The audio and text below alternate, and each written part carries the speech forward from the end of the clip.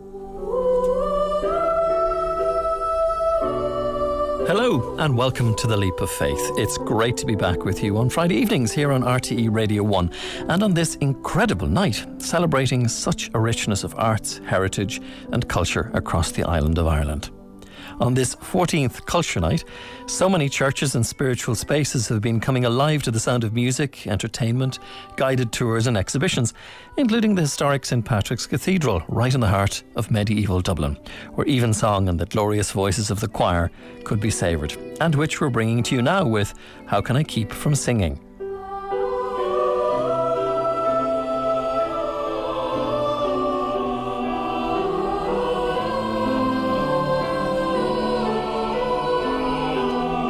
Culture Night may be drawing to a close, but the doors of some venues and public spaces remain open for just a while longer. While in cities and towns up and down the country, visitors are slowly drifting off into the night, making their journey home. For others, the city streets are their home. Perhaps tonight they'll find a bed in a hostel or maybe a doorway or park bench where they'll settle down to sleep. On the programme tonight, I'm joined by Father Peter McVerry, founder of the Peter McVerry Trust, which provides vital services and supports for homeless people.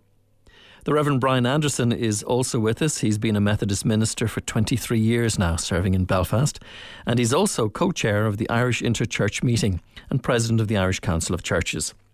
And on the line from New York, we've Sister Jean Quinn. Sister Jean is founder of Sophia, an Irish organisation which for over 2 decades has been supporting people to recover from the trauma of homelessness. She's also executive director of Unanima International, a United Nations-based coalition of Catholic religious congregations focusing on concerns of women, children, migrants and the environment. You're all very welcome to the programme. Peter, I'm going to start with you. I was talking about the idea that tonight is Culture Night and people all over the city of Dublin have been going in and out of public buildings that many of the times they don't have access to. And they've most likely seen homeless people on the streets of the city tonight. Has it become normalised now at this stage? It has very much become normalised, and that's the fear. We have got so used to people sleeping on the street now. The only people who are shocked anymore are people coming up from the country who haven't been in Dublin for a long time, or tourists coming over, and they're shocked at the number of people who are sleeping rough and the number of people who are begging. It's become normalised. The great problem at the moment is families becoming homeless, and we've almost 4,000 children who are homeless. And I remember when the number of homeless children passed 1,000 for the first time, there was an outcry. It was on the front page of the media. It was on every radio and television news programme. Government were commenting. Then the number of homeless children crossed 2,000. And there was a small little bit on the inside of the page. And then when it crossed 3,000, there was hardly a mention. So it has become normalised. We've just become used to it. And once we become used to it, we've lost our sense of obscenity. Homelessness is an obscenity in a country as wealthy as Ireland, fastest growing economy in the EU, and we have lost our sense of obscenity. We'll explore that as a theme this evening and look into it in a little bit more detail. Sister Jean, you know, you're also in a position in the work that you're doing with the UN and in New York to say that this isn't just a local issue, but it's a global issue as well. Correct, and I think actually Father Peter sums it up very well in that he's saying it's normalised. And I suppose for myself, working at the UN, it's a global epidemic. And one of the big issues is the same for Ireland as it's the same globally, is there's shortages of affordable housing. It's one of the concerns, as you know, I've just come back from Ireland on Monday night, and the issue is that I don't know, is there anybody in government sitting around talking about it? That is one of the big issues for me, that it's happening, it's going on, and people like Peter and the Peter McVerry Trust and Sophia Housing are picking up what should be picked up by government. And secondly is the children that are homeless. How do we deal with that? Is this going to be an epidemic in their life in years to come? Because that's the only thing they know, living in hostels and living in hubs, which I have a real problem with anyway. Unanimous International here in New York are doing research globally into family homelessness, because women and children are the furthest left behind. And when the UN talks about the social development and the international goals, women and children are the furthest left behind. And going round to Africa and Asia, I'm seeing that more and more. Reverend Brian Anderson, I want to bring you in on this now at this point. During the week you were part of an initiative. Can you tell us more about that? Yes, the Interchurch meeting and the Irish Council of Churches about a year ago took on homelessness as one of the projects we'd like to challenge the church about. We got together. We realised that with Brexit and with nationalism and nationality and all those bigger issues, something as important and significant of hitting individuals like homelessness could get lost in the bigger debate that government is having. And so we wanted to keep it very much on the agenda of the governments and highlight that. So what we decided to do was we will lobby government through the Irish Council of Churches. We represent 13 of the denominations across Ireland. And through the Irish Interchurch meeting, the Catholic Church join us as well. And we give a commitment to lobby that this crisis, this obscenity, that Peter calls it and Gina's called it, is something that just can't be allowed to continue on. But we also wanted to challenge churches, and so we've produced this Bible study for churches to engage with, so that people can be, I think people care within church. They have that natural propensity that they're loving people, they're caring people. You know, you'd like to think that they would be the ones who would speak to the rough sleeper on the Dublin streets or the Belfast streets, but they don't know what to do and how to engage with it and what are some of the issues that lie behind it. Experts like Jean and Peter are there, and they raise the issue regularly and very well. This little Bible study, which is called 6 months, a lot can change. We're saying that within 2 months, 3 months, you can lose your job and be homeless. And so this takes through church people with this little 6 weeks Bible study just to raise the issue, and people will understand it, we hope. A question to all three of you, and I just set it up for you in the idea that over the time we've been doing this programme, I've regularly heard voices say, you know, that they want a separation from the church from government, the separation of the church from education, or indeed from hospitals. But there isn't the same call for a separation from homelessness. The society seems to be quite happy to let people of faith look after the homeless. Peter? Yeah, that's most of the organisations working for homeless people are faith-based or have been set up by religious or by the diocese. That's true. And from, I think it's about control, schools and hospitals. It's about control of the health or the education system that people have a problem with. You can't control homeless policy or that. So I think people are very happy to see the church involved in trying to address homelessness. And indeed, if the churches were not involved in addressing homelessness, the situation would be much, much worse than it is today. The churches have a real response. Churches are not NGOs. It's not their responsibility to solve homelessness. Homelessness is a political problem, and it has to be solved through political action. Church's job is to reveal God to the world. But the God that we reveal to the world, the Christian God that we reveal to the world, is the God of compassion. And you can only reveal a God of compassion by being the compassion of God to people. So the churches have a real responsibility to reach out to those who are poor, those who are homeless, those who are lonely, all sorts of groups, of marginalised groups. That is very much at the core of the church's ministry. And as well as that, you know, the church affirms the dignity of people. When we say I believe in God, what we mean is I believe in the dignity of every single human being as a child of God. And we deny that dignity to people when we leave them on the street or when we leave children in poverty. Sister Jean, what's your perspective on that? Yes, I would agree with a lot of what Peter is saying there. I just want to say two things. There's a lot of faith-based groups at the UN, and in the last 2 years we've worked very hard with the Working Group to End Homelessness to bring to the attention of the UN homelessness. There's no agreed definition. It's never been talked about in the history of the UN. And next February, for the first time in the history of the UN, we're going to be speaking about homelessness, adequate housing and social protection. So I think that's really an important step in the right direction globally. I think the other thing in terms of, give you the example of Sophia Housing, which really is a collaboration of religious congregations, nearly 17 congregations, who support the work of Sophia. So it's almost, if you could visualise Sophia at the centre with satellite groups going out of the different congregations. And they replicate what Sophia is about right around the country. And they're working with women and children to change the lives of them from poverty, homelessness, to something that's normal. And so I think the relationship with the religious, it's very strong, it's concrete, and it's capable of enduring. And it has to endure.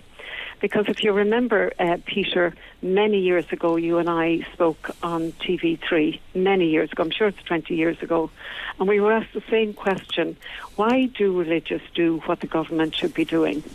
And we do it because the government is not doing what they should be doing. So I think that's really strong for us. So we have a model, we believe it works. Many of the residents that we work with are still in housing. We've supported almost 1,000 people in 2018, which is almost, I think, as far as I remember, an 18% increase from the numbers that were supported before. So these are important, and many times we've been gifted with the accommodation, but there's not money for support, so we have to find that money. So to help the people break that cycle, and particularly for me, I feel passionate about women and children who find themselves out of home. Brian, is the scripture or Bible a policy document for homelessness? Is there anything in there? Yes, we've given to our the church people who'll read this ideas for how they might canvass the local councillors, the local politicians, and how they might take this further. Jean's right. The thing that we as Christians have is that every individual is made in the image of God. And we must never lose that sense that this is individuals. The figures and the numbers are astronomical and obscene, but it's one person. It's one family. It's one child. It's one 56-year-old man. It's keeping it at that level. When I was in America this summer, in Fort Lauderdale, there's a huge housing crisis in Fort Lauderdale. And the churches respond very well. And a pastor said to me, do you know what, Brian? The homeless in Fort Lauderdale have it quite good. And I found myself bristling. My reaction was similar to how you've just reacted, Michael. His point being, the weather's quite good. They can run around in shorts and T-shirts. There's 4 or 5 churches who provide meals for them every day. And they'll be okay. And I said, do you know what? You've really offended me. Now, I understand in America the church and the state thing is different to our context in Britain and Ireland. But still, there's no sense in what they were doing to lobby against the systemic problem that was causing the issue in Fort Lauderdale. And I've been reading Sam Wells' book about the Nazareth Project. And Sam Wells, the rector of St Martin's in the Field, makes the point, you can do stuff for people. And that's what the church in Fort Lauderdale, and to an extent maybe the churches in Ireland are doing things for people. The key is to transfer the Christianity into doing it with people, journeying with them towards their home, which, you know, Sophia and what Peter does and others do, does that.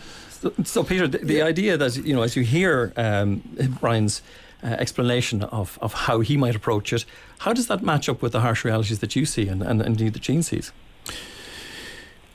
I think the ideology in the America and the ideology in Europe is very different. I think in America, the focus is on giving people employment opportunities, but then they look after their own housing, they look after their own education, they look after their own health care.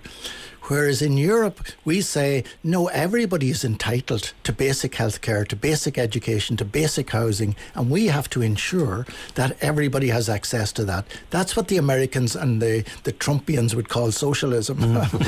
But I think that reflects the dignity of people, and we have a responsibility to ensure that everybody has access to the basic human rights. And remember, the gospel is very radical, but we've tamed it. Jesus says an awful lot in the gospel about wealth and poverty. He's scathing of those who are wealthy and ignoring the poor and the hungry all around them. Absolutely scathing. You never hear anything from the churches about wealth and poverty. Jesus talked a lot about wealth and poverty and very little about sex. The church is talking an awful lot about sex and very little about wealth and poverty. So I think the Gospels are really, really radical, and we've got to rediscover the radicality of the Gospels. Sister Jean?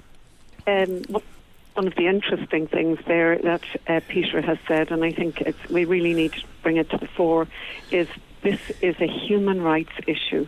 Can't get past that. And unless we take it on as such, we're not going to get anywhere. The other thing I really want to say is we need to bring the voices of the people into what we're talking about, because they say, and I had a celebration of my Jubilee at the weekend, and some of the homeless families that I worked with came and joined me. And one of the things they said, don't talk about us without us. And as a daughter of wisdom, and I believe that it's wisdom who has built her house and set her table, and she invites all, regardless of faith. People of all faith and none are welcome. And somebody once described the daughters of wisdom as kitchen table people. And I think that for me is about listening to the voices of the people, so that we're not out there just talking about housing or finances or the government. But the people are telling us their story, and their stories have to be heard. Yeah, one of the people we had contributing to our launch of this Bible study was Bill. And Bill was an accountant from a very wealthy family, and through a series of circumstances found himself homeless. And he was making the point, the mental health issues that goes with him losing his job, losing his family, then ending up homeless, it devastated him. The mental health issues he went through. So, if homelessness could be helped and sorted out, there's so many other issues that flow from it that could be stemmed if we could deal with this homeless issue. Just to build on Peter's point earlier, I believe very strongly in a righteous anger. There is a time to be angry. Yes. And not to be nice little Christians in their nice little beautiful churches, but to stand with placards and say this is wrong and we believe this is why it is wrong. Jesus then turned the tables over, gave so many examples. He was angry, and I think this is something that the churches in Ireland need to be angry about and fuel properly, and deal with it with government and whatever. But let's get angry. Absolutely, I agree with that. Anger is a very positive emotion. People think of it as something very negative because it can often explode destructively. But anger and love go together. You cannot love somebody who's suffering unnecessarily without being angry at what's causing the suffering. So I think we need to be angry, and I think we Christians need to be angry. This world is not the way God wanted it to be. We are not living in the way in which God would have liked us to live. And so we should be angry at that, angry enough to want to change it, to be like the world that God wants us to be. And we should be angry at homelessness in a way that we want to we want to change it. And yet is there still a shadow hanging over people like yourselves on the ground trying to get things done, of previous church scandals, etc., almost in some sense silencing you or limiting you in how righteously angry you can get? Well, God forgive us if we ever let fear get in the way of anger. God forgive us if we ever, whatever our circumstances are as churches, whatever the past has been, if we allow ourselves to be shut up because we're frightened of what might happen to us. Or it's not about us, it's about others. And I'd come back to what Jean said a moment ago. You know, homeless people should be at the centre even of our discussions. We have so much to learn from homeless people. They have so much to teach us. Pope Francis is constantly saying we must not just evangelise the poor, we must be evangelised by the poor. And I can resonate that from my own experience. I have learnt so much from working with homeless people. They have taught me so much. They have challenged at least some of my prejudices. They have taught me never to judge people. They have made me appreciate how gifted I have been by God when I hear their stories, because I had a very good childhood, a very good upbringing. Then I hear their stories and I realise just how gifted I have been. So they have so much to teach us and to give to us. We tend to see, we have to give to homeless people. No, the reality is it's a two-way process. We have transition year students. We have 14, 15-year-olds who come to our drop-in centre and they spend a week there just listening to the stories of homeless people. It has a huge impact on them. On the Monday morning, they come in and they want to know what can they do now for the homeless people in the drop-in centre. By Friday, they have realised they had nothing to give homeless people, but homeless people had given them so very, very much. Sister Jean? Just on that, actually, we've invited one of our residents to come and speak at the UN in 3 weeks' time. She's going to speak both outside and inside the UN, and the Secretary General, Antonio Guterres, will be there. She's one of our residents. She's got a family. So it's taking up again what Peter has said, don't talk about us without us. They have to be part of the conversation. And I suppose the challenge for me is not necessarily around the church, though I could say a lot about it, but the challenge is, when will the government bring us round the table together? And I'm particularly concerned about children, who are homeless. And that's a big issue. Peter? Yeah, I think the ideology has failed. The private sector will never provide housing for low-income families, and we've got to go back to building council houses. 1975, this country built 8,500 council houses. In 1985, we built 6,900 council houses. And in 2015, this country built 75 council houses. And that's at the core of the problem. When you become homeless, there's no council housing to move into, and you're forced to try and find housing in an already overcrowded private rented sector. We've got to go back to building social housing on a pretty massive scale. I'm curious to recalibrate this for a minute, because I'm just thinking, from your perspective, Sister Jean, in New York, in the UN, has anybody got this right anywhere in the world? No, I don't think so. Probably Finland, one small country, probably is often held up as a model, but it's a small country and it's the way they use their tax system. But in many of the other countries, in some ways, people don't want to talk about, governments don't want to talk about homelessness because it's an embarrassment to them. So it's kept locked up. It's a global problem. The underlying causes are the same. There's a vast amount of global international capital looking for a return on their investment. The best investment you can make is in residential accommodation around the world, in most countries. And that's where they're coming in. We have the vulture funds, we have the cuckoo funds. They're coming in, they're buying up big swathes of property. They're going to throw the people out, renovate them, let them at high rents, and make a problem. One of the studies in this 6-week Bible study is asking the question, what's the difference between a house and a home?